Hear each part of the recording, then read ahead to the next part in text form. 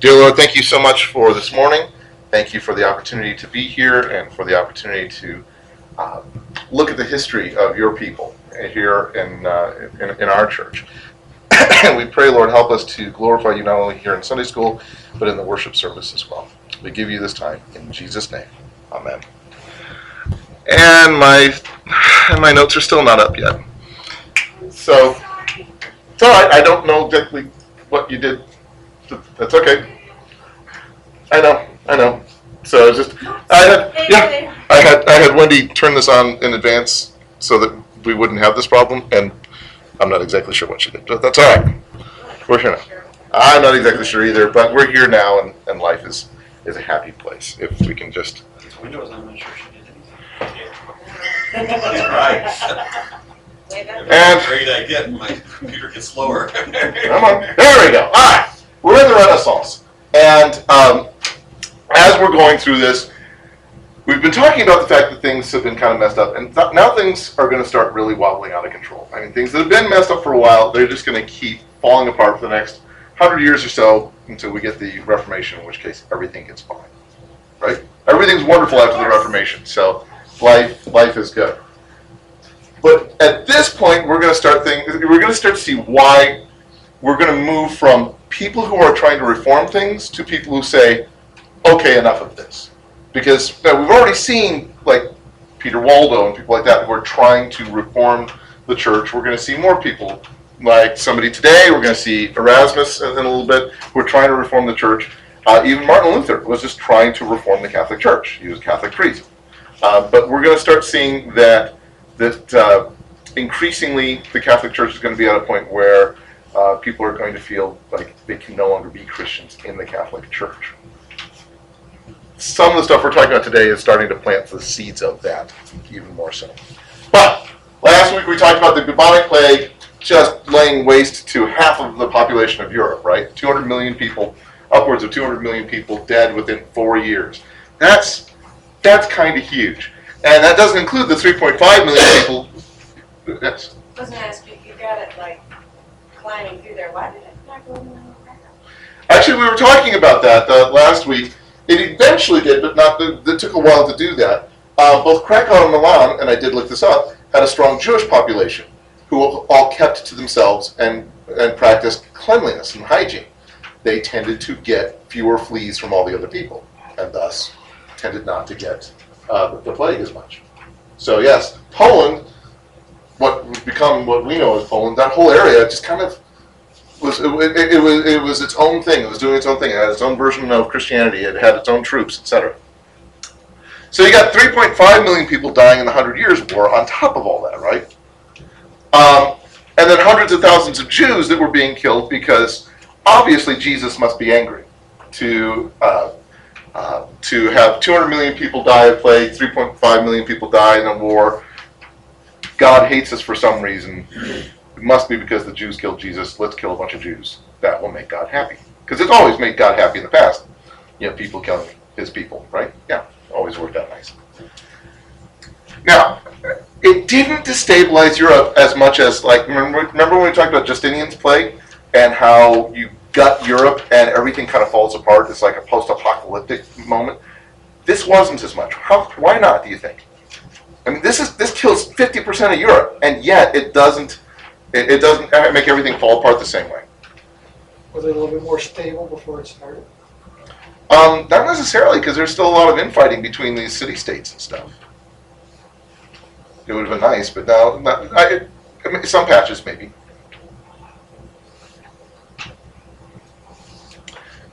In large, I mean, there's no one answer, but in large part, it's because it wasn't centralized. If you remember under Justinian, you have this one big empire, one big central government. And once you lose large chunks of it, the infrastructure falls apart. But if you remember, everything that is going on during the Middle Ages and the Renaissance is very decentralized. Everything's smaller. And so, just like with us as a church, if hypothetically we had a Sunday where we suddenly realized that nobody was leading the worship music, could somebody theoretically step up and go, oh, okay, I'll just lead it a cappella, and everything keeps going just fine? I mean, it's hard to picture how that would look, right?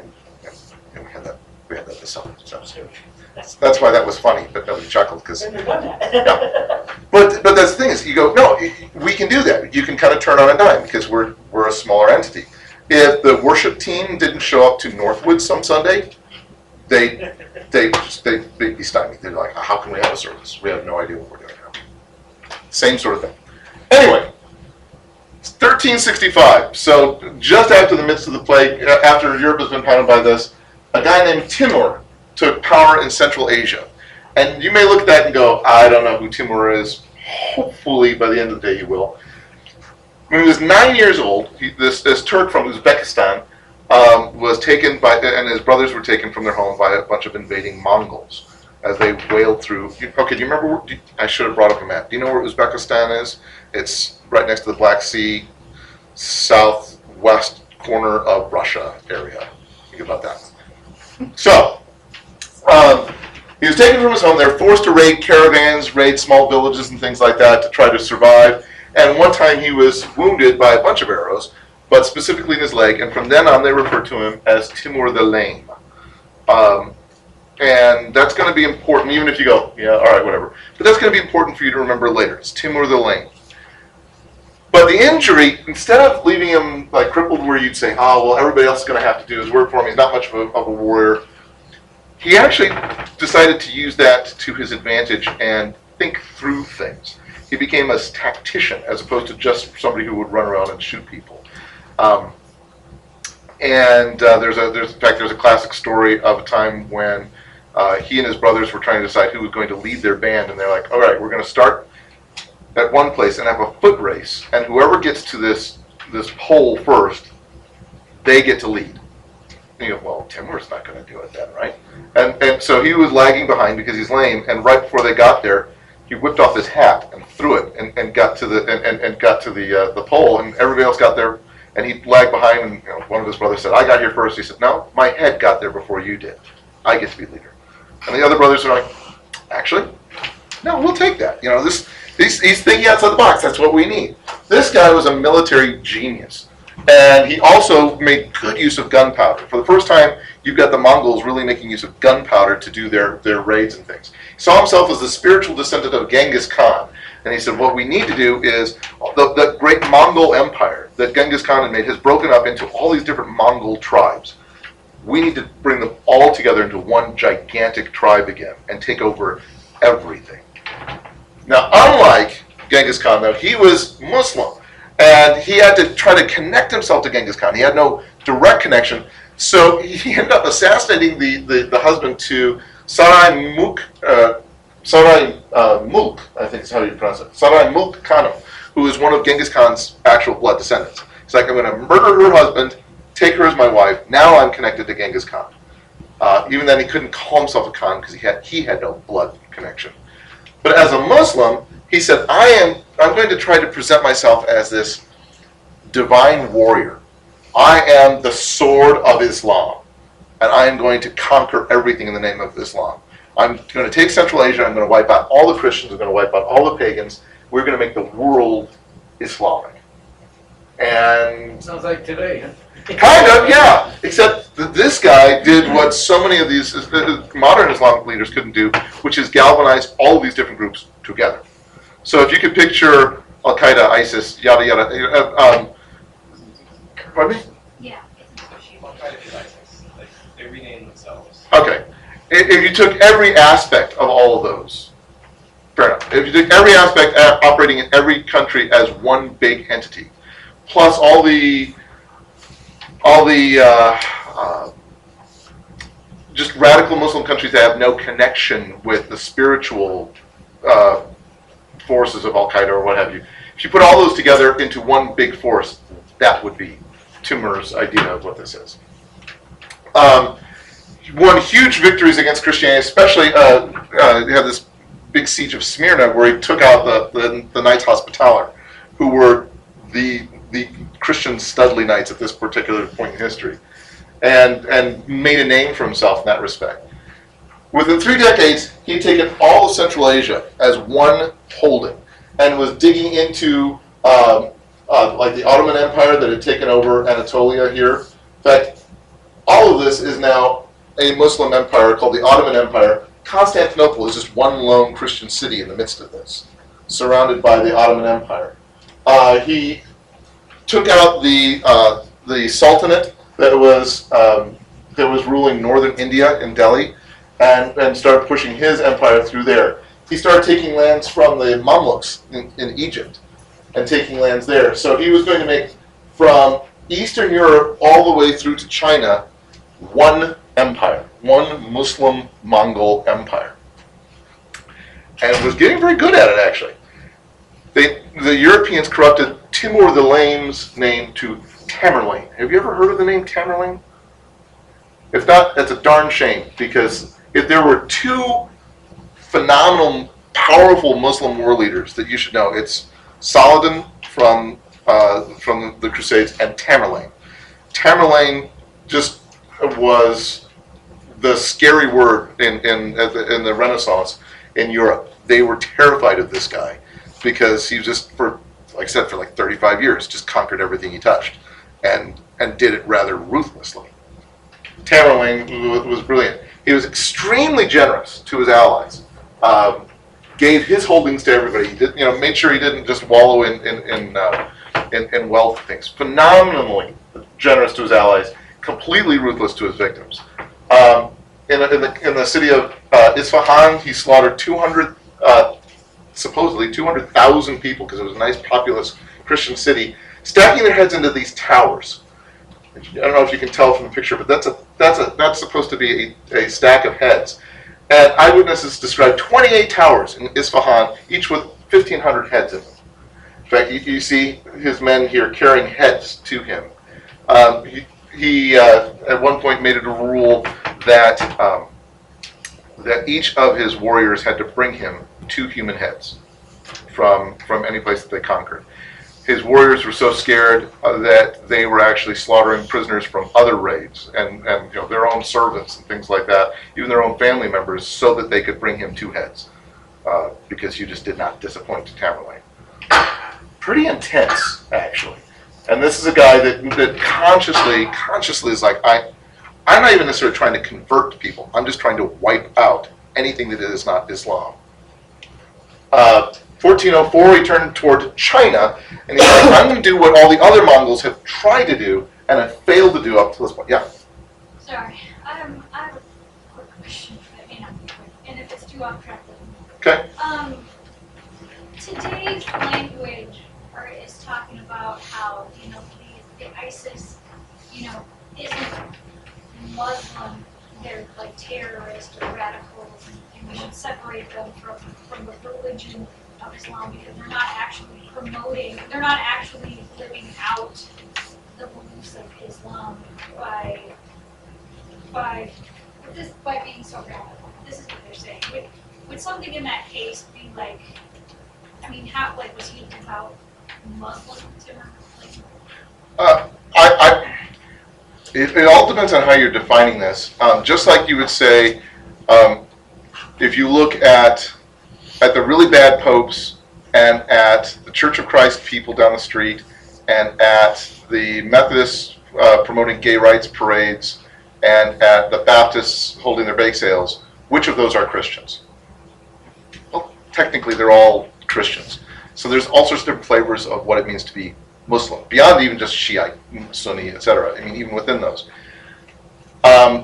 Most Muslims that people would run into in the United States today would be very similar to most Christians in that they're like, I take this seriously, but not particularly radical about this. Just like most Christians sit there and go, I go to church on a Sunday, and I'll occasionally read my Bible, and that's fine. If you say it's not Islam to promote violence, I really think that's probably wrong. When you look at the history of Islam, when you look at how Muhammad lived out Islam, when you look at various things, not only in the Quran but in the Hadiths, when the various teachings in early Islam, when they're talking about the glory of dying in jihad and we need to slaughter everybody that is not Muslim, that when Jesus comes back, he will kill everybody that is not Muslim. You go, I kind of think it's probably fairly Muslim to be fairly intense like this. It certainly doesn't go against much of the teaching of the Hadith to do that sort of thing. I don't want to go into gobs of different detail, but I mean, so it's like, so when I look at something like ISIS, when I look at something like Tamerlane, I'm like, no, that's pretty much what I see early Islam doing. Having said that, I think too many people, when they think Muslim, that's what they picture, and thus their Muslim neighbor, they look at him and go, "You're going to blow up my house," and they could care less about blowing up your house. They have no desire to blow up your house. So maybe the better way of saying, conservatively evangelical Islam in America, that's not a particularly good snapshot of it. They would look at Tamerlane and go, "Oh, no, you're bad." But then again, I would look at Edward Longshanks and go, "Yeah, don't tell people you're a Christian, please." So would we define Tamerlane as terrorist? I don't know. If somebody's this good at it, are they a terrorist or a conqueror?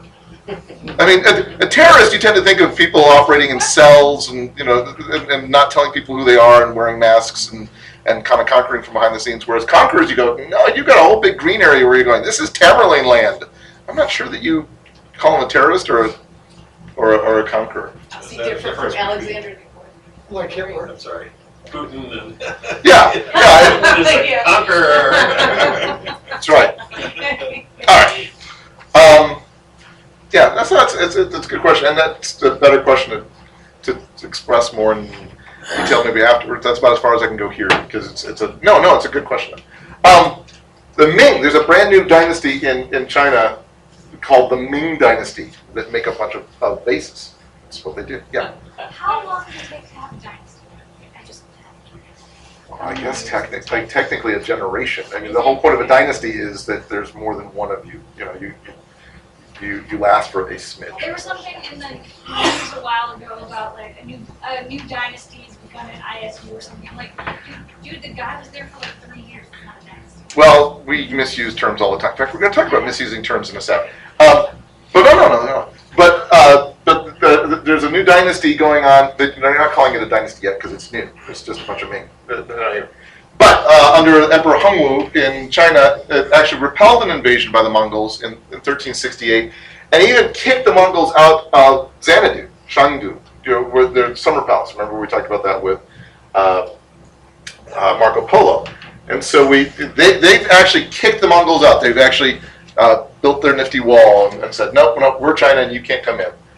But this time he's like, no, I'm going to go in. I'm going to conquer China, and then I'm going to turn around and use the wealth I get from China to attack Eastern Europe.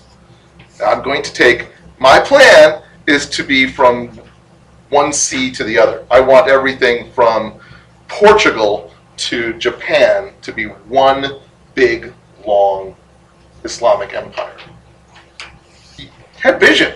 Unfortunately, he also had the plague by the time 1405 came around. So Tamerlane was stopped in 1405 by the plague, and everybody goes, oh, okay, so it has its good points, the things too.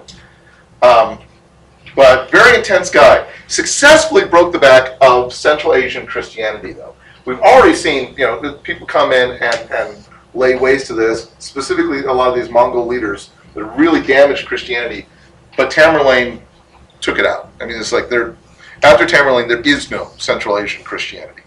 Now, we're seeing some resurgence of some of this kind of stuff. But after him, no. We're going to have to rebuild it completely from scratch. He killed 150,000 Georgian Christians in Georgia there. Killed 200,000 Jacobites in Kurdistan and Syria. Killed 500,000 Mesopotamian Christians. Killed 4 million Christians in his attempt to be the sword of Islam over time. And yet, what's interesting is one of his staunchest allies is King Enrique, or as they would say, Enric III from Castile in Spain, which isn't Spain yet, it's just the Iberian Peninsula. Why on earth would a Christian king in Spain be the staunchest ally of this Muslim Mongol in Central Asia? Keep them close. They ain't anywhere near each other, but yes, He's generous to his allies. he is generous to his allies. Both of them were supporting each other. Were they family? Nope, that's good. But they could have been. That's one of the reasons why people were weird allies. Is I'm married to your sister's cousin. Or Because he's killing Protestants. No. I guess they're not. they're not there yet. Close though. The kind of Christian that was killing is not. This guy's kind of. Enric is trying to get rid of that last pocket of Moors at southern Spain. And Tamerlane is trying to conquer even Muslims that he sees as less important Muslims, or you're doing it wrong Muslims, or I just want you to be part of my empire. The people who were in Granada and the southern part of Spain were allied with the same people that the Mamluks and things that he was trying to attack in Central Asia. And so the enemy of my enemy is my friend. And so both of us don't like these guys. Both of us are fine with taking out all these guys down here. Therefore, we're friends. You help me, I help you. We send troops back and forth, all this kind of stuff, send support back and forth when we need it, because we're both trying to undermine these guys. And if we can both attack them from the two different sides, then they can't defend either way very well. So ironically, even though he's slaughtering Christians right and left, a decidedly Christian king is giving him money and troops to do it. Because he's also slaughtering these Muslims, who we hate and we're trying to get rid of. Right, you find that, right? Did Tamerlane actually? Uneasy life? No, not at all. In fact, Tamerlane said, he said, Enric is like my blood son.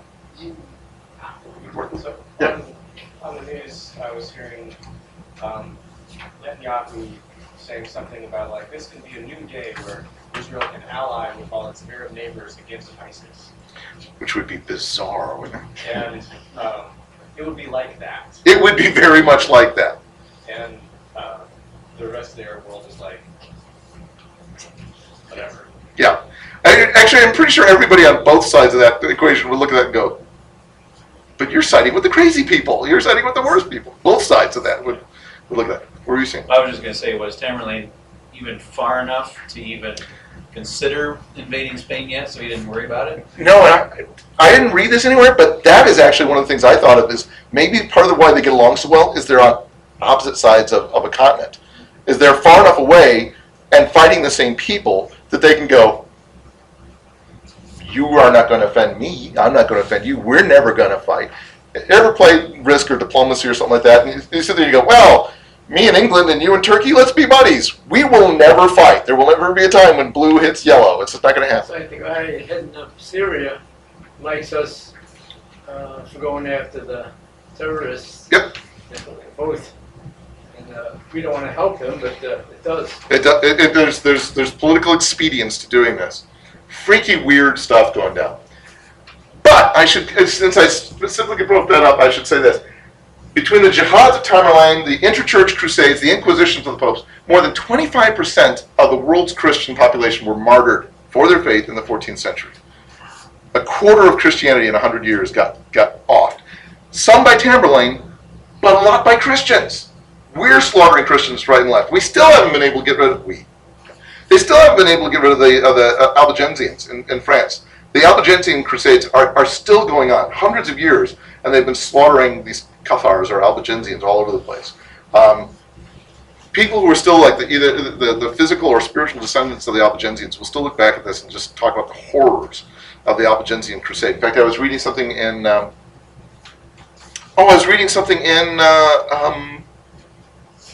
the Ellery Queen magazine that comes out every month, and somebody had written a short story set in the Middle Ages, and they were talking about the horrors of the Albigensian crusades and just describing that as part of the thing. And I'm like, yep, this is just pretty much a horrible time to be around in France.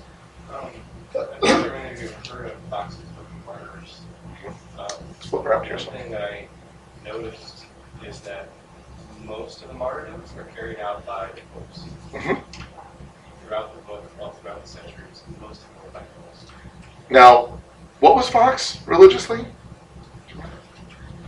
Wasn't Catholic. So I think he did have a smidgy bit of an axe to grind with that. And yet, he's right. I mean, the vast majority of the people that he's writing about at that in that time. Yep. Yeah, and this is on top of the plague and the 100 Years' War. So this isn't just a quarter of the world's Christian population died. This is a quarter of the world's Christian population were specifically killed because of their faith. We're still alive to be martyred for their faith. Other people then got killed too.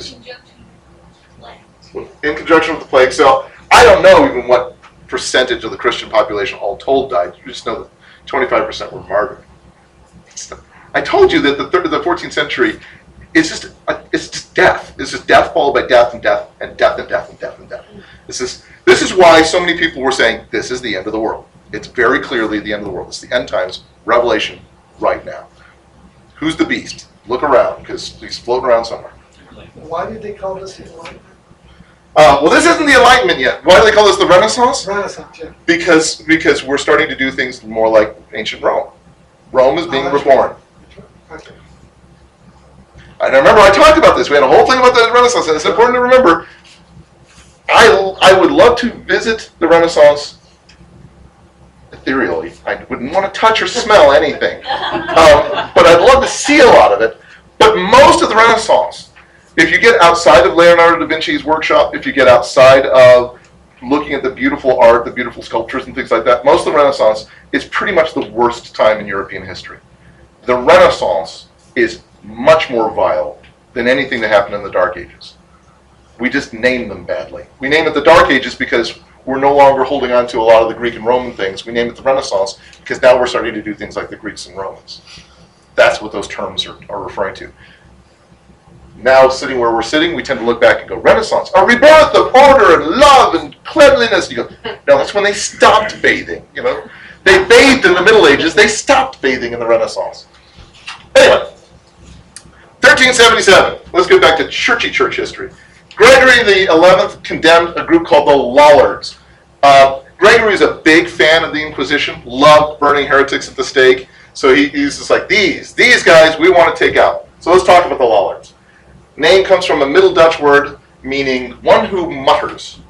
And so Lollard, mutter, but it's the same sort of thing. It's onomatopoetic. And so the detractors of the Lollards are like, you're just talking fun talk. You know, you don't talk good. You're just what you say is utter nonsense. Because they were saying that they disagreed with the Catholic Church. Crazy, crazy, crazy talk. They said, you know, I think the church has lost its way. I think we need to get back to the Bible. Remember, that's what the Waldensians said. Peter Waldo was wealthy enough that he's like, I can actually afford to get chunks of the Bible translated and I can read it. Hey, I don't think we're doing this. You know, now that I'm actually reading this, I don't think we're doing this. The Lollards are the same way. They're like, you know, now that we're reading some of this stuff, I really think we're doing it wrong. I think we're ignoring Scripture. They said, you know, I don't think the Pope is the vicar of Christ on earth. I don't think there's anything that tells us in the Bible that the Pope is the vicar of Christ on earth. That there's only one vicarious God on earth, the Pope. Is there anything in Scripture to suggest that? No. I don't think any bishop is supposed to be vicariously Jesus. And I certainly don't think that there's any one bishop that the Bible specifically says has preeminence over every other bishop. I just don't see that anywhere. So they are precursors of the show me where it's written thing. And we would look back and go, right. A bishop is just a pastor of pastors. No pastor is supposed to be the vicar of Christ. We had a whole sermon about this last week about, you know, I'm not a priest. It's not my job. I don't stand in God's place or in Christ's place. In fact, they called Pope Urban VI the Antichrist. Because remember, it's the end of the world. And the Lollards are like, we're definitely in Revelation. It's the end of the world. Everybody's dying. Who's the Antichrist? Well, it must be the Pope. As it turns out, Urban's not even that bad a Pope.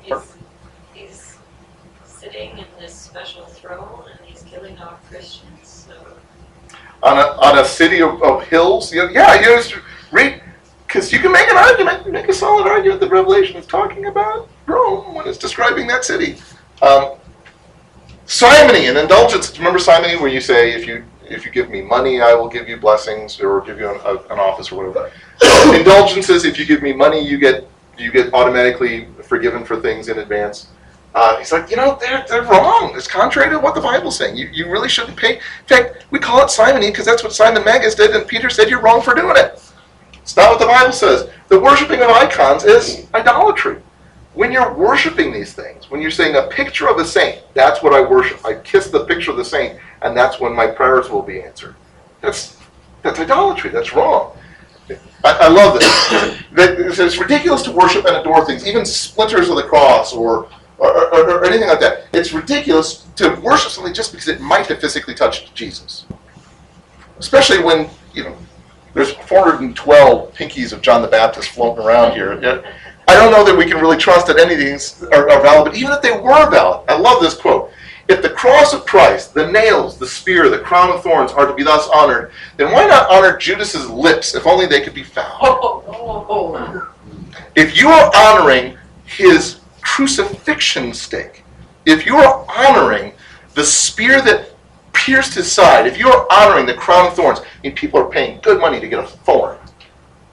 From England somewhere, you're going to pay good money to get a thorn because somebody said this is one of the thorns on the crown of Jesus. They go, yes, I will pay good money and I will honor that because it touched Jesus. You go, Judas's lips touched Jesus. Honor those. That's the same thing, right? They're like, this is ridiculous to do it this way. Who wrote that? I don't remember who wrote that, Okay. but that was from because I read that in a book that was saying, according to the Lollards, and so I don't know. They said it's ridiculous that priests discourage Christians from praying for the living, because that's God's job. You don't pray for the living. God will take care of that. You pray for the dead to get them out of purgatory. It's the opposite. There is no purgatory, according to the Lollards. And why would you pray? So you don't pray for somebody who's struggling now because that's a lack of faith in God? Oh, this is backwards. For that matter, they say you should only pray in a holy place. You can go to a consecrated ground. That's where you need to pray. And they're like, no, God's everywhere. You go anywhere and you can pray to God. Why should we only pray in a church? By the way, do we still find, even people who aren't Catholic, who have never even been Catholic, do we still find that people tend to think, I need to go to a holy place to pray? Again, not that there's anything wrong with that. Holy places are places set apart to do worship. And there are times where you say, I just want to be completely set apart. I want to go pray in a sanctuary, what have you. But there are people who go, I need to pray, therefore I need to go find a holy place. It's like, no! God can hear anybody anywhere. There's nothing wrong with using a holy place, but it's not like he hears you better in a holy place. If anything, the only thing that changes is you. You tend to be more focused when you're praying in a holy place. They said, there's nothing in Scripture to suggest that the bread and wine are anything other than bread and wine, even after they've been consecrated. They're signs of Christ's blood and body. They're very important, very poignant signs of this. But they're not manifestations of them. There's no reason for us we keep taking all this stuff and elevating it instead of elevating God. And taking splinters of the cross, taking holy ground, taking bread and drink, and saying, worship this, honor this, focus on this, misses God. We're losing the baby in the bathwater all over the place. They said, it's wrong to sing with melodies. It's wrong to sing with notes. We need to sing plain song, one note, because it's the words that honor God, not our impressiveness with our music. I'm not saying you agree with everything that the Lollards say, but I'm including this because this is something I do. But do you understand their rationale here? They're like, everybody's trying to sing. I mean, you've got Catholic choirs that are basically singing fa la la la la la. I mean, just notes, and saying, because what honors God is how beautiful it sounds. And I appreciate beauty as much as the next guy, and I think beauty can honor God. But I totally get where the Lollards are saying, so wait, you actually, in your praise services, have ceased even praising God. You are now just focusing on the la-la-las and how pretty it sounds. You're missing the point now. Personally, I like melody, and I think you can praise God with melody. I think they've gone a little too far, but I do get where they're reacting to. There's no biblical reason why clergy shouldn't be allowed to marry. There's nothing in Scripture about that. Why can't clergy marry? There's nothing wrong with it. In fact, we would probably have fewer problems with our clergy if we let them. Because we're having problems with guys having sex with little boys and things, and if we let them have sex with their wives, that probably would help, I think. And that's their argument back then. In fact, they said, I'm not even sure that whole priesthood thing makes a lot of sense. Aren't we all priests? Weren't we supposed to be a kingdom of priests? Isn't that the whole point? Aren't we all supposed to be sharing God's message? That's a Lollardy thing. They would go out 2 by 2 preaching the gospel as itinerant preachers, telling people this is what the Bible says. You may have spent your whole life going to church, but you may never have heard the Bible, and increasingly, you may not have even heard God's name when we're singing. You just hear the fa-la-las. Let me tell you about God. Let me tell you about Jesus. I have a great deal of respect for these guys. The primary leader of this was an English theologian named John Wycliffe. This is the guy that's preaching this stuff. I like John Wycliffe. Every once in a while there is somebody that stands out and you go, he's one of the good guys. John Wycliffe, one of the good guys. I like this guy. So we probably ought to talk about John. Born in Yorkshire, never an ordained priest, but he was a professor of philosophy and theology at Oxford. And so he got to read the Bible. Right? He read it in Latin and he's like, oh, we're doing it wrong. The more he read, the more he became convinced that we're doing it wrong. And he started telling everybody else, which is why this is John Wycliffe, who's doing the preaching down here. See with that little pointy forked beard. That's right. Now I can do this. That's why I grew this out to be a little long recently so I could be John Wycliffe for a moment. I thought it was good for him to have that picture. No, then the whole thing would be this. But his protector was John of Gaunt, who was the regent of England for young King Richard II, which is good because it meant, unlike a lot of these theologians, he actually had the time and the resources to produce stuff. I can write books. I can preach stuff without getting arrested for it. And this is a good thing. It's not as good a thing because nobody liked John of Gaunt. So, I mean, nobody can pick on you because the regent is the one who's making sure that you get a chance to do this. But it's not like I'm going to have a lot of power in Europe or a lot of authority behind a lot of things. Nobody can take me out, and yet I can't really accomplish a lot because nobody's going to respect the guy who's protecting me. So, pros and cons. But in some ways, I think that ended up helping Wycliffe in the long run because instead of being a reformist leader who's leading this huge reform movement that breaks away from the Catholic Church, no, he just builds the foundation for a lot of this stuff, and he gets to do some different things that are really, really important. He was pretty much roundly hated by the Catholic clergy because he's sitting there saying they're all a bunch of corrupt, weird, immoral people, because most of them were. Because remember, at this point, they're sitting in Avignon sucking up to the French kings and things. This is not a healthy environment.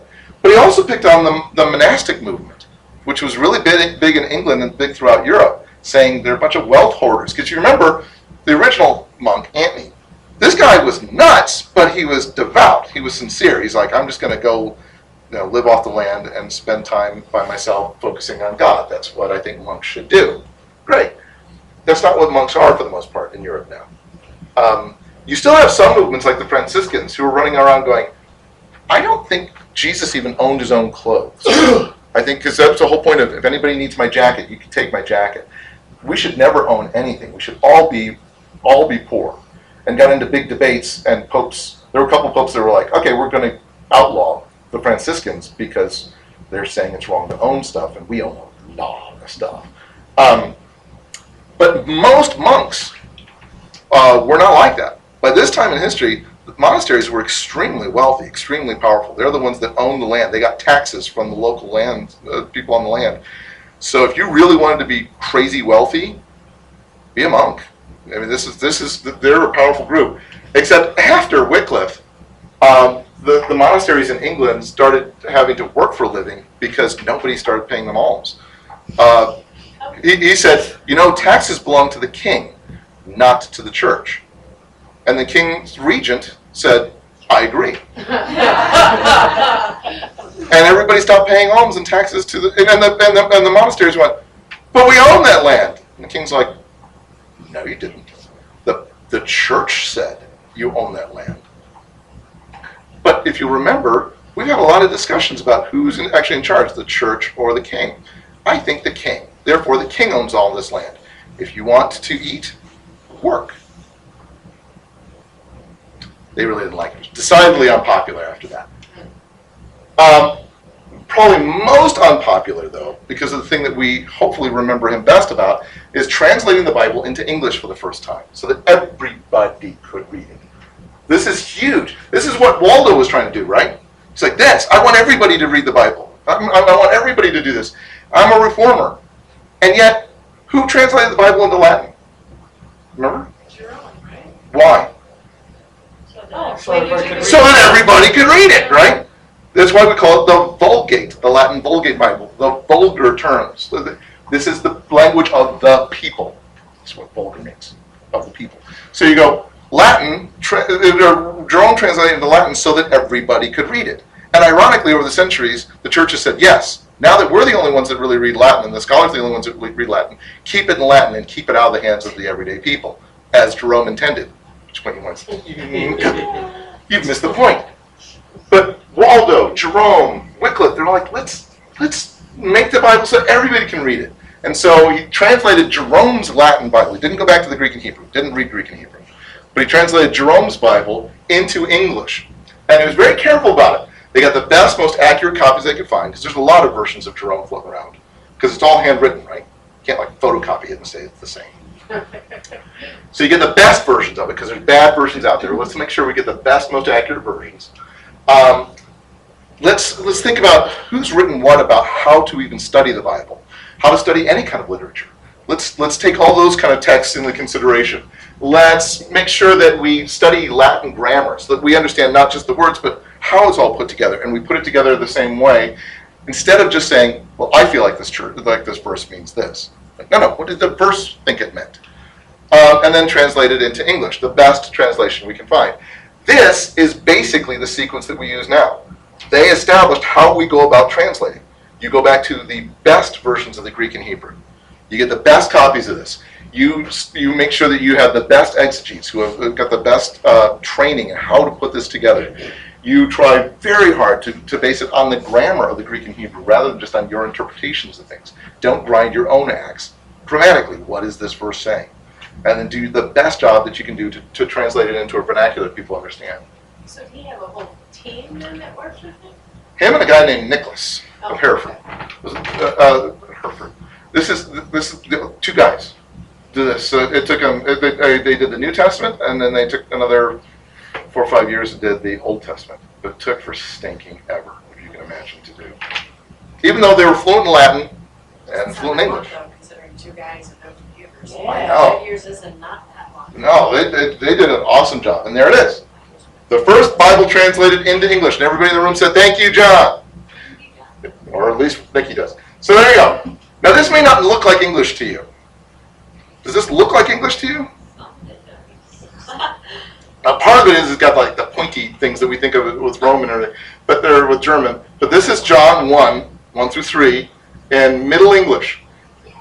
In the beginning was the Word, and the Word was at God, and God was the Word. This was in the beginning at God. All things were made by Him, were made by Him, and without Him was made no thing, that thing that was made. Sounds big, but- Yeah. Oh, well, Old English sounds very much like German. I'm not even pronouncing this right. If you do, I'm not even going So to you try. say, can you read it in Middle English, please? No, I will see you later. But now I'm all like Simon. To do it in Middle English, it's you got to do it like a combination of French and German, because Middle English is basically a combination of French and German. Because you have Old English, things like Beowulf was written in very Germanic. Middle English incorporates a lot of Frenchisms into it. Before you get into like what we generally consider modern English, started with Shakespeare. That era is modern English. But if you can see, I mean, even though this is a freaky way of spelling beginning, Bigynynge, it's still beginning. It looks like a kid learning to write. It does. Well, there wasn't a lot of clear spelling rules at this time. It's really kind of phonetic with things. But except for like adding the little en at the end of some verbs, you could read this. In the beginning was the Word, and the Word was at God. You know, it just sounds like modern English. Strange phraseology. But it's kind of fun. Now you'll notice that the th sound is being made with a thorn symbol. The same way as the Vikings and the Germans did it. You've seen this symbol a couple times in our class. That's that symbol. You can see it's actually a little stylized, but that is that. It's got that line there and a little hoop, like it's a P. Thorn. Therefore, the Middle English way of writing the actually looks to modernize as if you were saying Like ye. Yeah. Even though this is two different letters, right? You can see that that's not the same letter as this. Because this comes down and has a line that comes down from this side. If you can tell the difference between a modern V and a modern Y, you can see why they can tell the difference between a thorn and a Y. Okay, two different letters. And yet, if you're trying to sound old Middle Englishy, this is why people say ye old fill in the blank. Trying to sound Middle Englishy and failing miserably because you don't understand that doesn't say ye, that says the.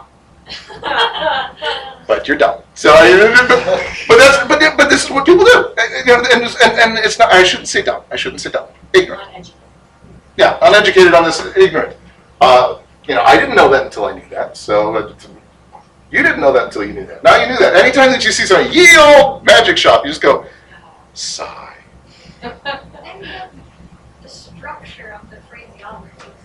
I'm going to geek out for just a second. Well, actually, I'll say, no, stop it. I will say one thing that's interesting. You notice they'll say, yeah, I got that. In the beginning was the Word, and the Word was at God, and God was the Word, which is slightly different syntax than the way we normally do it, because they were being so careful to do the same letters or the same words as the Latin. In Latin, word order has nothing to do with syntax. There is no syntax about word order in Latin. So the boy bit the dog can mean the same thing as the dog bit the boy in Latin. The point is, word order in Latin is the same as word order in Greek. You put things at the beginning of the sentence if you want to emphasize them. It's putting things earlier in the sentence is their version of doing italics. And so In Hebrew too, right? Because you can switch things around. you can switch things around, yeah. What was I going to say? So in Latin, and God was the Word. That's different in English. When they did it this way, this is saying God became the Word. Whereas Jerome was trying to say, in the beginning was the Word, and the Word was with God, because at and with would have meant the same thing in the Middle English period. The Word was with God, and the Word was God, as if you were like italicizing the word was and then underlining God. The Word itself was God. He was divine, right? It's not, in the beginning was the Word, and the Word was with God, and the Word was God. By the way, the Word became Jesus. But the Word had always been God. By following, and he's trying to emphasize the godness of the Word, and so he put God first. In trying to follow the Latin word order and trying to be very conscientious about that, he actually changed the point of the verse. Because in English, word order matters. So, wacky fun. Okay, anyway, you'll also notice the page is handwritten, right? It's not mechanically printed because it's still 100 years before Gutenberg does that, right? So this is handwritten, which is why John Wycliffe invented bifocals. As he put this together to perform all his work. It wasn't Ben Franklin. It wasn't Ben Franklin. I know that it's supposed to be Ben Franklin, but no. Just like Bell did not invent the telephone, the Wrights did not invent the airplane, the flying craft. Marconi did not invent the radio. Edison did not invent the light bulb. No, Al Gore did invent the internet. The internet. But like all these people, what Franklin did was perfect and very publicly perfect a consistent use of the technology.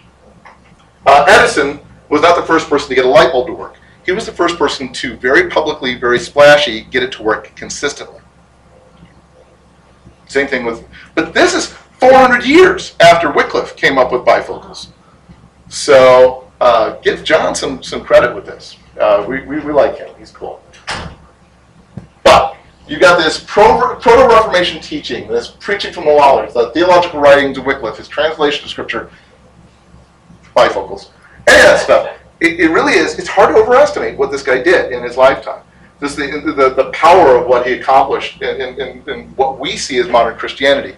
There are some circles that look at Wycliffe and say, again, beginning and the end. You got the Bible in the hands of the everyday person. What a twerp.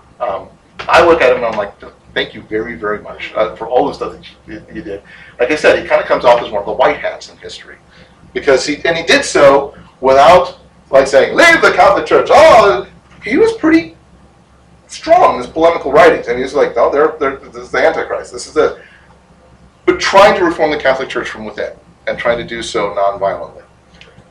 He died from a stroke while speaking a mass, and his work was carried on by a follower of his, a Czech priest named Jan Hus, who we'll talk about next week.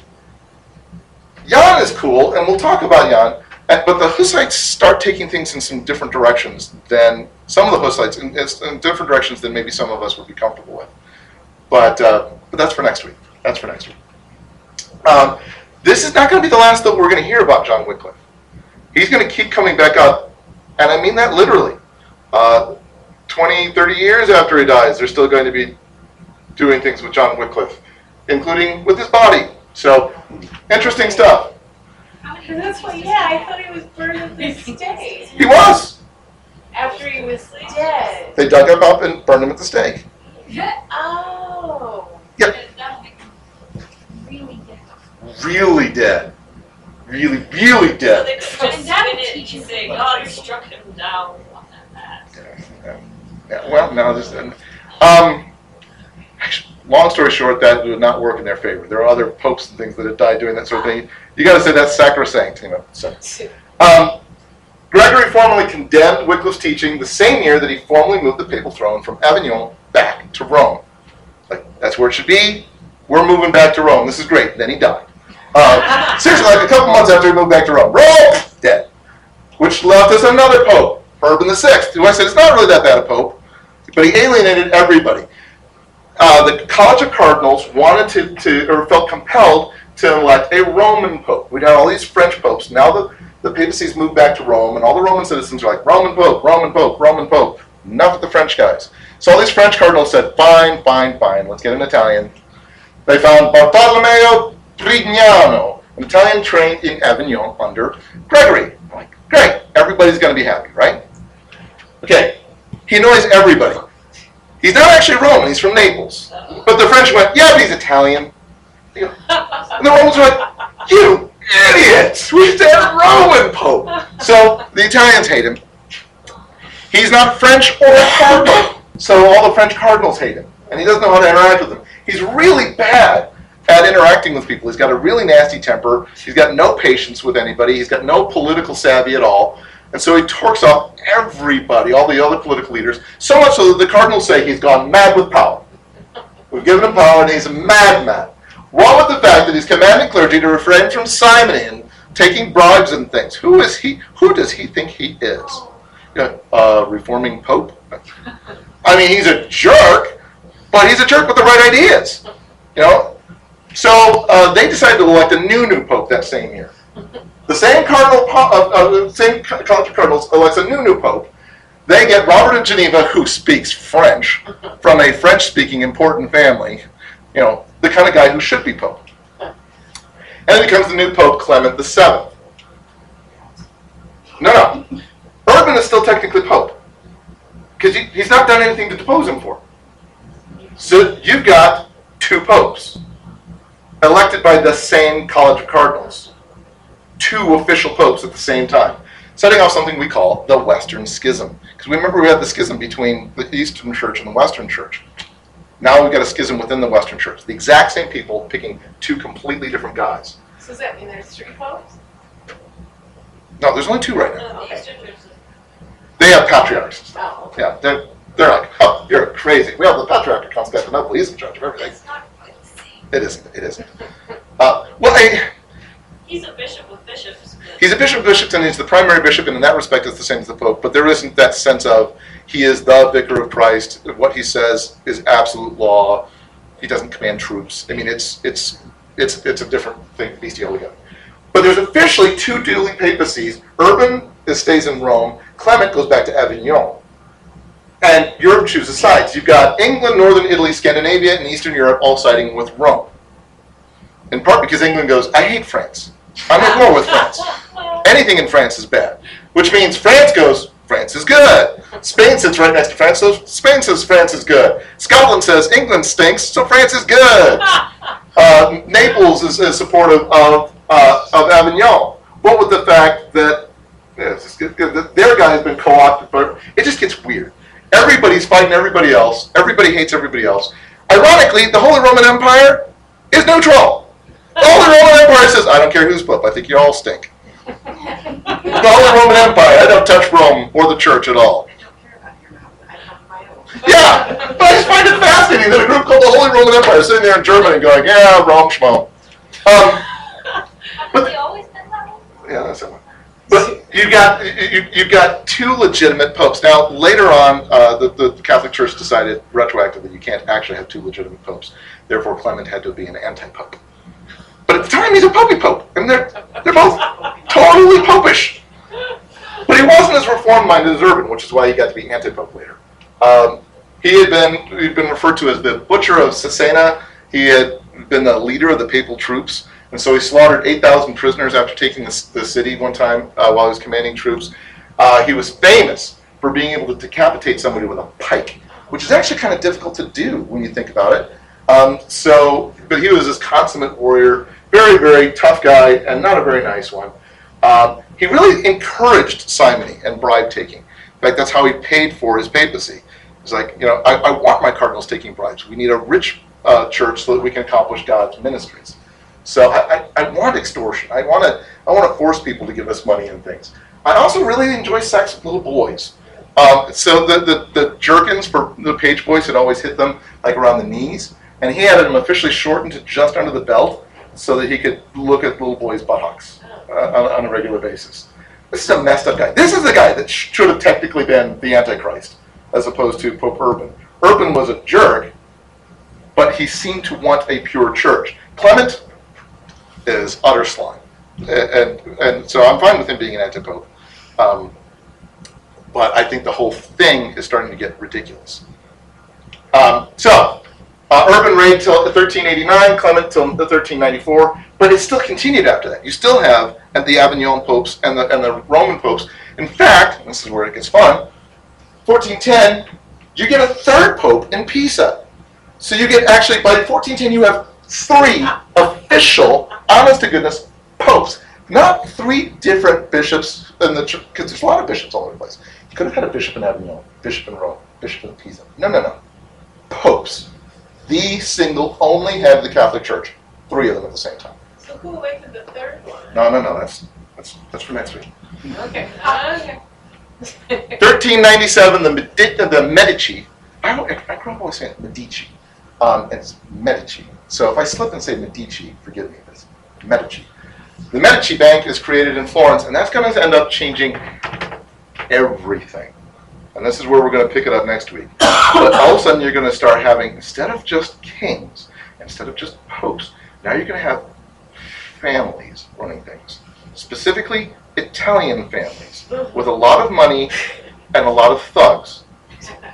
We're going to have like Marlon Brando and things like that starting next week. And we're going to start looking at how the Borgias, well, it's also originally technically a Spanish name, but the Medicis, different families like that, and then ultimately even the Habsburgs. There's not an Italian family, but Should I northern start Italian. watching the Borgias on Netflix? No. No. But you do understand, hopefully, why, and this is why we're even doing this class, is to get an idea of this, why it is that by the time you get to like the turn of the century, the 1500s, why you get a bunch of Catholic priests that say, enough. Enough is enough. We have tried so hard to reform this from within. And if we could still do that, I'd like to try. But I think we're going to have to step out because this is utterly corrupt. It takes centuries for the Catholic Church to get rid of its corruption enough that it can start being a viable church. But there comes a point where there's like, I'm done. You've got. Once you get to Rodrigo Borgia as a pope, there are people who just go, I'm done. It's gone too far.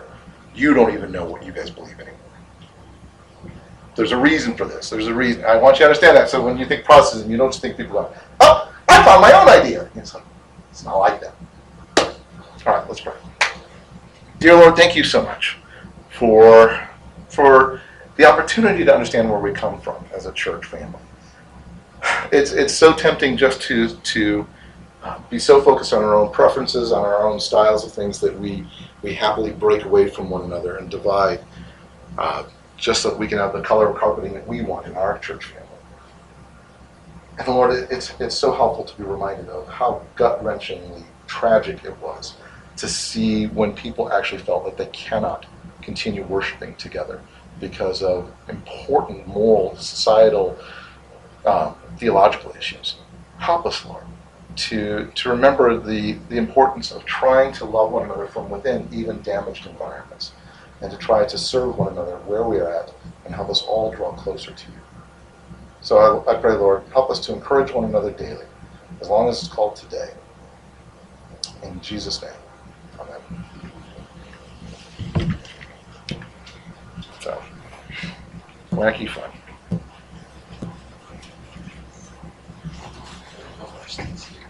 She is.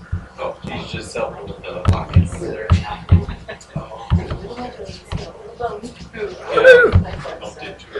Drop some good off for Sarah. She peeked out.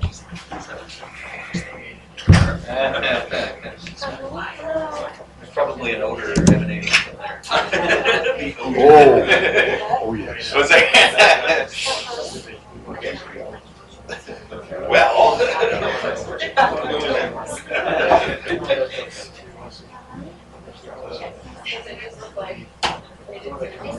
Yes.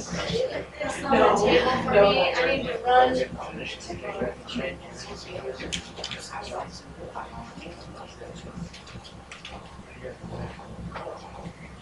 Darker one, kind of sort of like their. That was awesome. Hello, what? Apparently, several didn't. They're doing that. This is something. Heavy stuff,